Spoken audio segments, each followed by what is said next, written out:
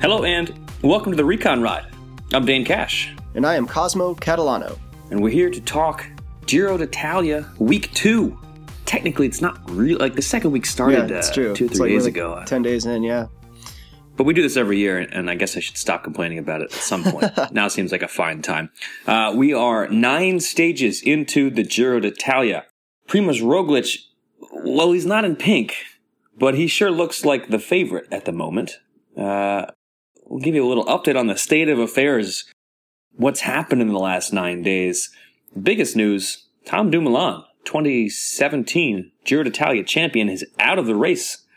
Unfortunately, had a pretty bad crash, banged up his leg, ended up pulling out of the race, which I don't really begrudge him. Honestly, once I saw how badly banged up his leg was. Some gory stuff right there. Yeah, and I think him pulling out means maybe he'll be, hopefully, ready in time for the Tour de France. So I'm fine with him pulling out and hopefully giving it a go at the Tour, which I kind of wanted to see all along anyway. Agree. So, the big news would be just that there's no more Tom Dumoulin. But Primož Roglič has really emerged as the guy to watch at this year's Giro. If he wasn't already, one half of this podcast picked him to win the race, actually. We did.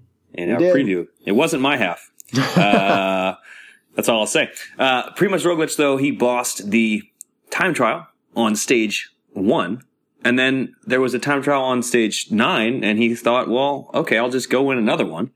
And he did. And at this point, he sits a minute 50 down on the race lead, which sounds like he's not in good shape. But the race leader, Valerio Conti, of the UAE Team Emirates squad, rode into pink via a breakaway. And while he's a pretty good rider, he was second overall at the Tour of Turkey earlier this year, by the way, I don't think he's really going to hold on in the high mountains. I mean, it would be kind of cool if he did.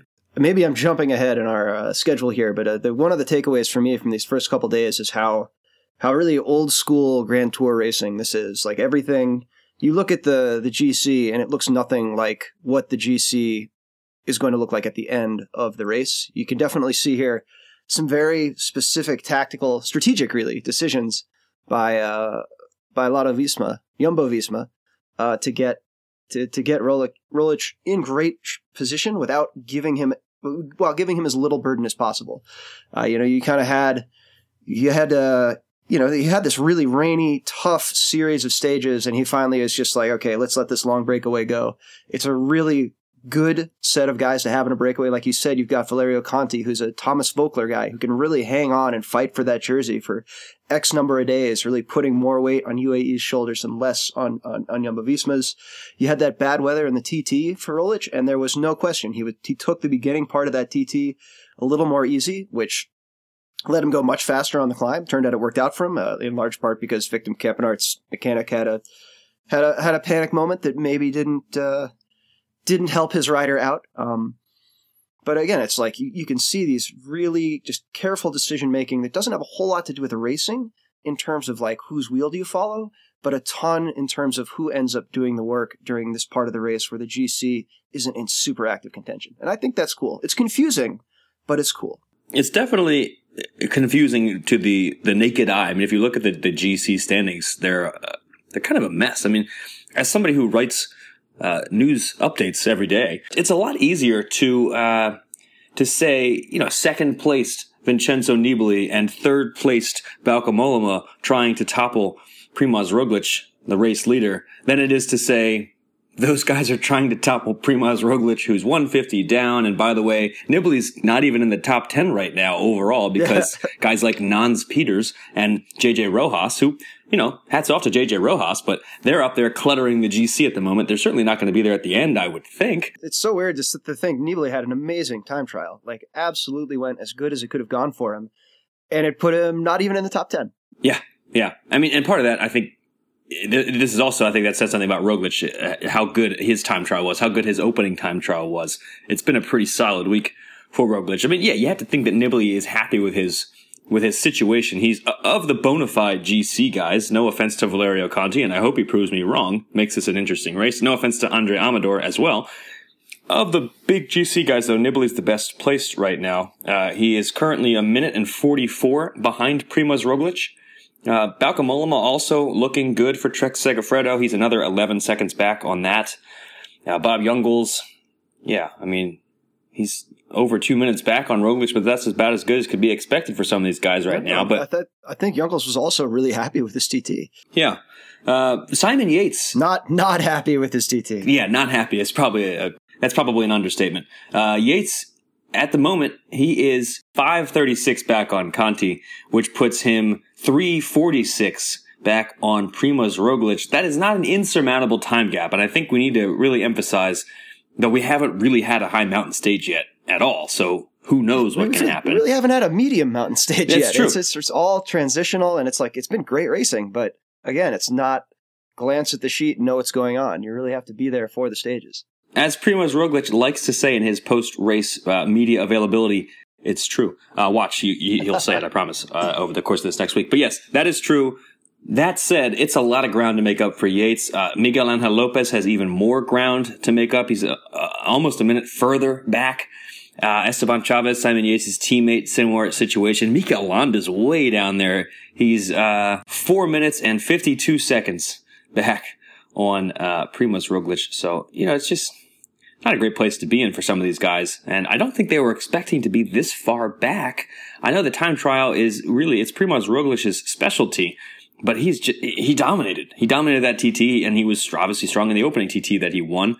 And by the way, from a stage hunting perspective, very impressive, I think, that Roglic is able to win 2 TTs already in this race, because Victor Campenerts is pretty good. But as you pointed out, they're making him go up a hill, though. It's not. It's true. I think it's true. I think the mechanical issues he suffered really changed the course of events for poor Victor Campenerts. By the way, Chad Haga, 6th in that TT. Heck of a ride from our friend Chad, who I like a lot. Another side effect of this that I thought was really cool was because you have these TTs starting in reverse GC order, you have Valerio Conti racing a time trial with no other objective other than to not lose the race lead. So instead of this, flat out, hour-long effort, you see him hit these climb sections and kind of settle into a pace that he knows, he's losing X number of seconds per K to Roglic, but he'll be able to hold onto that lead without, making himself weaker for upcoming stages or potentially blowing up during the TT. And it's just not something you see every day. I really like it. It was a heck of a week for UAE Team Emirates, with Conti in pink at the Giro d'Italia, and first Roman ever in pink, which is bizarre to me, but apparently. Really? That's what they said on Eurosport, yeah. First of all, it's insane that I missed the press release that somewhere. They must have said that. But I have been busy covering another bike race this week where another UAE Team Emirates rider had a nice couple of days. Tadej Pogačar out here, really. I mean, he came into the race, a lot of the journalists were talking about him, but he was not somebody I think that maybe some casual fans had even heard of. Yeah, the U23 Stage Race Championships, otherwise known as the Tour of California. That's right. Apparently, I think this year was the youngest podium ever, with Sergio Higuita up there as well, Kasper Asgreen. So UAE having a good week. Slovenians having a good week. Tadej Pogačar also Slovenian. Does he ski jump, though? That's a good question. I didn't ask him. Speaking of UAE, let's maybe move away from the GC picture a little bit, because the sprinter situation so far at the Giro has been pretty interesting. Not really what either of us expected, I think. Fernando Gaviria won a stage. He did win. He did win a stage. He won stage 3. He didn't cross the line first. Elia Viviani has that honor. And then Elia was relegated. And he was none too pleased about that relegation. I tend to kind of agree with the jury. I've seen worse. Yeah. Your commentary, and I think GCN too, the very much was like, yes, we've seen worse things, but what would be great is if cycling had a consistent set of rules that were consistently enforced. And I think at previous Giros, if you're in the tricolor jersey and you do that, you're good to go. And it's a little bit of a bummer that it fell on Viviani's shoulders, but I think it's the right call. And I think he's clearly got stage wins in him this Giro, so I hope he makes good on it. Yeah, the application of rules in cycling, it's an interesting one. Let me tell you, having spent the last week at the Tour of California, I'm sure you might have an idea of what I'm talking about. But yes, Fernando Gaviria did win a stage thanks to Viviani's relegation, and then he abandoned the race a couple of days later. Pascal Ackermann has been the best sprinter so far with 2 stage wins at the Giro d'Italia, and he's been getting great team support. Yeah, Bora Hansgrohe this year. The amount of wins that team has so far this year, and the the share of them that have come from Peter Sagan, it's pretty remarkable. Both of those things are remarkable. I mean, Sagan did win a stage out here in California, but it's been mostly his teammates, Ackerman, Sam Bennett, Max Schachmann. They've done a really nice job, Bora Hansgrohe, of finding other talents. I mean, you see teams around the sport throw a lot of money at big stars and then have no money left for supporting cast members or secondary stars. And that can break a team. I mean, that can just ruin a team season if you go all in on one rider and things don't really work out for that rider because you didn't spend enough money on guys who are going to win other races. Bora Hansgrohe has done a really great job of avoiding that because they pay Peter Sagan quite a bit of money, but they've also invested in guys like Ackerman and Bennett, and Ackerman showing his Grand Tour debut was worth it. I know there's a lot of discussion over whether Sam Bennett deserved to go to the Giro, and I don't know that Ackerman's success really changes that. Yeah, it doesn't really answer that question, but but Ackerman has at least proven that he belongs with his 2-stage wins and possibly more to come. It's been a good one for Ackerman. Elia Viviani, I kind of feel bad for him. He hasn't won a stage yet. He's been second twice, and he crossed the line first. He's doing a lot of wheel sniffing. Like he's got quick step guys up there working for him. He doesn't have Max Richesi because he was in California, looking cool in the Argentinian jersey. But indeed, he's been kind of letting his teammate lead out everybody and kind of hopping around between wheels. And I don't think it's working out for him. I think he really needs to just get up there like Ackerman's been doing and just get behind your guys, let them do what they're going to do, and then show everyone who's fastest in those final 200 meters. Yeah, that's a good point. Caleb Ewan we need to give a shout out to because he really impressed me on stage 8, and he also impressed me on stage 4, which was an uphill kind of finish. Richard Carapaz of Movistar took that stage win, but Caleb Ewan was just behind him and showed his form. And I think for Ewan, this is a very important race because people have been talking about Ewan for a couple of years now, and he hadn't really lived up to, I think, some of the hype over the last season. So to get a big win in the Giro, to look as strong as he has looked so far in the Giro, I mean, as a stage 9, he is very much in the points conversation. Pascal Ackermann is leading the points classification handily, but, you know, Ewan is up there. And yeah, he's just looked good so far. I think that's really important for Ewan heading into the rest of the year. I loved him on stage 8. Like that, for me, it's a great finish for him because you had that late corner, so it was a very short sprint. And you kind of had the trains sort of break up around that bend. One or two guys didn't really commit to that wheel in front of them. And there was this group of 4. It's Ackerman's leadout guy, whose name escapes me right now, Ackerman, Ewan, and Viviani. And the 4 of them had maybe half a bike length separation. And there's a freeze frame you can take right as they're coming out of the corner, 150 meters maybe, and it looks like Ewan is about to get boxed in. Viviani's launching. Ackerman has already launched. His leadout guy is about to accidentally, on purpose, kind of steer himself back into the way of Ewan. And he's just got such a good burst that within 2 or 3 frames of this one shot where he looks like he's done, he is a bike length ahead of Viviani. He is clearly going to overhaul Ackerman. Like, it's the staying in that kind of chaotic finish and then finding that perfect time to launch, even with, the kind of I think a little bit of disappointment he's had so far this Giro. To me, that was really cool, and it's a really good showcase of what he does better than any other rider. Yeah, it was that explosiveness that people have been talking about for a long time, and he really has put it on display. All right, that's where we stand. That's the state of affairs. We've got a couple of big stages to come. I think maybe we can get into previewing what's next before the final rest day in our final Giro podcast.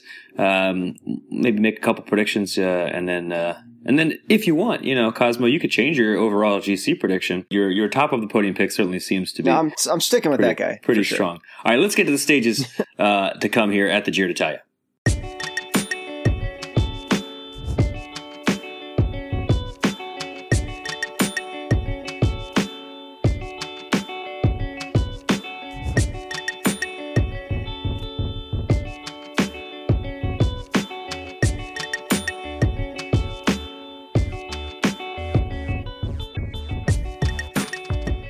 So after Monday's rest day, Tuesday, we'll roll on at the Giro with stage 10. And if you were looking to enjoy some high mountain GC action after a kind of sprinter-friendly first couple of stages at the Giro, keep looking. Stage 10, not really a hill, to speak of on this profile. I mean, not even a little bump to speak of on this profile. This is a let the break at 10 minutes while you stop and go surfing kind of day. Yeah, mercifully, it's only 145K, and it starts in Ravenna, which, for history buffs, if you're at the Giro, I would recommend take some time, go explore Ravenna and the post-Roman Empire history in Ravenna. And eventually you can tune into the bike race, and I doubt anything will have changed from the start. And then finally they're going to sprint. Then you'll have an exciting final 5 minutes or so into Modena, where there's nary a hill in the final 5K either. So it looks like a pure sprinter's day. If Eli Viviani is going to win at this race, I like this one for his kick. I like it for his abilities. I'm going to go with Eli Viviani for this one. I want to go with Viviani. I'm going to go with Pascal Ackermann. I think his team will lead him out well. And I think he'll deliver the win again. But I could see Viviani too. Just want to be different. All right, that's stage 10. Stage 11, another 1-star. The Giro rates these stages based on difficulty, and this is another. It does go uphill like 50 meters in the last 20K. Uphill. So. Yeah, that's true. It's true. It could be another one for the sprinters. I like Caleb Ewan for this one here. I'm going to go with Ewan too, based more on the length of the stage. 8 was pretty long and a little bumpy. This is less bumpy, but also pretty long. So finish isn't as good for him. There's a fairly long straightaway, but again, I think. Like I said, he's got that explosiveness. I'm gonna pick him here. Stage 12, there's a mountain. There's a Category 1 climb within the final 50 kilometers. Things are getting crazy. A mountain called Montoso. Yeah. Unfortunately, it does also include I guess not unfortunately. There's a kind of a tough descent, a very steep descent following the summit of the climb. The climb is summited some 32K from the finish. The Montoso Category 1 climb, there is a tricky descent to follow. And then, unfortunately, it's kind of a flat-ish run into the line up until actually quite steep, but very short. It's like 500 meters, a little bump near the finish. I think we're going to see an actual GC day, or at least we're going to see a group of GC favorites with a possible group finish. It's kind of tough to call this one, though. There's no Alejandro Valverde on the start list to make it kind of obvious. I'm going to go with Simon Yates. I do think he has the explosiveness for this kind of stage. It's a good pick. And, the Yateses are excellent at these sort of finishes in the event that inflatable things do not fall on them in the finale. I don't know how I feel about this. This is that last, right before 2K, there's a 13% pitch for about half a kilometer. And I don't know. I really actually want to pick Vincenzo Nibali here, and I can barely even justify it. But, I think of his wins at San Remo and Lombardy, where he's used similar features with this kind of late, steep downhill. I don't know. I'm going to say Nibali. Yeah, really those descending skills should come in handy. Stage 13, it's finally a real serious mountaintop uphill finish. And it's actually got some climbs earlier in the day as well. So It's 196K from Pinerolo to Cerro Sole Reale, the Lago Ceru climb. There are 3 categorized climbs on the docket for the day. There's a Category 1 inside the first 60K. There's a valley, gentle hour or so of racing. And then, the Pian del Lupo Category 2 climb descends straight into the Category 1 finishing climb, which is a tough one. The Lago Ceru it's long. It's not that steep, but it's 20 kilometers long. It's kind of an irregular climb, and after a day of climbing, it's going to be a serious challenge. I really like this stage, and I also just like that we get to have some GC action, finally. I mean, we've seen GC action the old school way. This is the new school way, just insane right climbs. I wouldn't be surprised to see a breakaway getaway, to be honest, on this day, but we'll go with the GC winner here. I'll say that I like Miguel Angel Lopez for this stage. As a climber, I think he stands out in this start list. He has a lot to gain. He has a lot of ground to cover. Roglic can play it a little bit more conservatively. I'll go with Lopez. Similar tack, different outcome. I'm going to go with Mikel Landa. I think a lot of people are going to be less interested in chasing, and it's so early in the GC. Do you really want to burn matches? Stage 14, another good one. Another very hard climbing stage, and it's a short stage. So it's just going to be one of those high-speed, hopefully explosive GC days that race organizers are all about. In the 2010s here, we've seen a number of these kinds of stages at the 3-week races over the last couple of years. Stage 14 includes 5 categorized climbs. There's an early Cat 2, followed by a Cat 1, then a Cat 2, then a challenging Cat 1, the Colle San Carlo, followed by a tricky descent, and then a short but a little steep, I guess. Final Category 3 climb to the Skyway Monte Bianco. So they're going a little bit of a ways up Mont Blanc here on the Italian side. And I think with all this climbing and a lot of downhill as well, I do kind of like this for the breakaway. This, to me, seems like a breakaway-friendly day. I think it's going to have a huge impact on the GC as well. But if we're talking about actually trying to pick a stage winner, I think it might come from one of your Italian Pro Conti teams or perhaps a guy like Thomas de Gent. I'm going to go with Ben O'Connor on this one. O'Connor last year looked like he was on his way to a top 10 overall. He was certainly fighting for one before he crashed and had to pull out of the race. Not quite up there where he wanted to be this year, the Aussie from Dimension Data, but I think this kind of stage is just going to be one of those best climber that gets into the breakaway. He should get a little bit of a leash. So, yeah, let's see what he does. Yeah, I really like that pick, but I'm going to go with Davide Formolo. He's shown really good legs on stage 7. Maybe lost a little GC time to try and get a stage win, which he didn't get, but he almost out-sprinted Galopin, which is pretty impressive. Anyway, he's up there on GC, but I think Micah will be the focus of a lot of his GC opponents, so I think he'll have a little more leash to get away, and this is a great day for him. All right, stage 15 is the last day before the final rest day, and it's more of a puncher's stage. It's a long one at 232K from Ivrea to Como, beautiful part of Italy in the north, and it is very flat for the first 2/3 or so, but then you get these 3 categorized climbs in the finish. None of them are particularly long, but they are kind of steep. You may remember all of them from Il Lombardia. You have the Madonna del Ghisallo, the Como di Sormano, and the Civiglio climb, all of which feature in the Tour of Lombardy, the wonderful one-day race in the fall. And I think we're going to see something like that here. It's not quite as challenging as Il Lombardia, which has more climbs on the day. But the finale does have enough punchy climbs that I think we're going to see a punchy rider run away with this stage. We liked Diego Ulissi. Cosmo, you and I both picked him to win a stage earlier in the race. I think maybe 2 stages. I'm going to go with him here on this one. He looked good in stage 4, and I think he's going to be able to shine on this Civiglio climb at the finish here and run away with this one. Yeah, that's a good pick. I want to be a little more creative. I think we picked him for 4 and we got burned on 4, so I'm going to go with Richard Carapaz again for this stage. Cool. All right. That is stages 10 through 15, after which we will have the second rest day, the last rest day at this year's Giro. It'll be a nice place to rest because they'll be up in the mountains in northern Italy ahead of the final push, a very challenging, very tricky final week.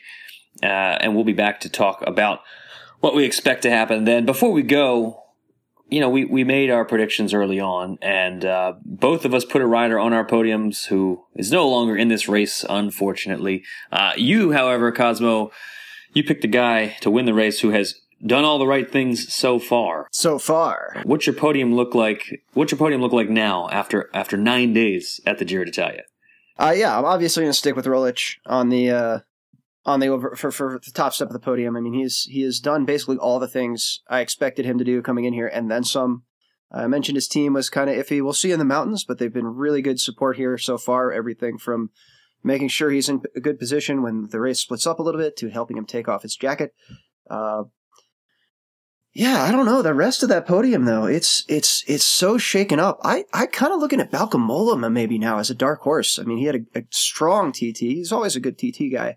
The question for me is what he can do in the last week, but I'm going to pick him for second because I like him. And, I'm wondering if EF, I want to put Tanel Kangard up there so bad because he's just been such a good, not quite top level guy for so long. But I'm actually going to go with Simon Yates, pulling on the comeback in third. I like Bauke Mollema. He's been a guest on the podcast in the past, and we liked him when he was here digitally.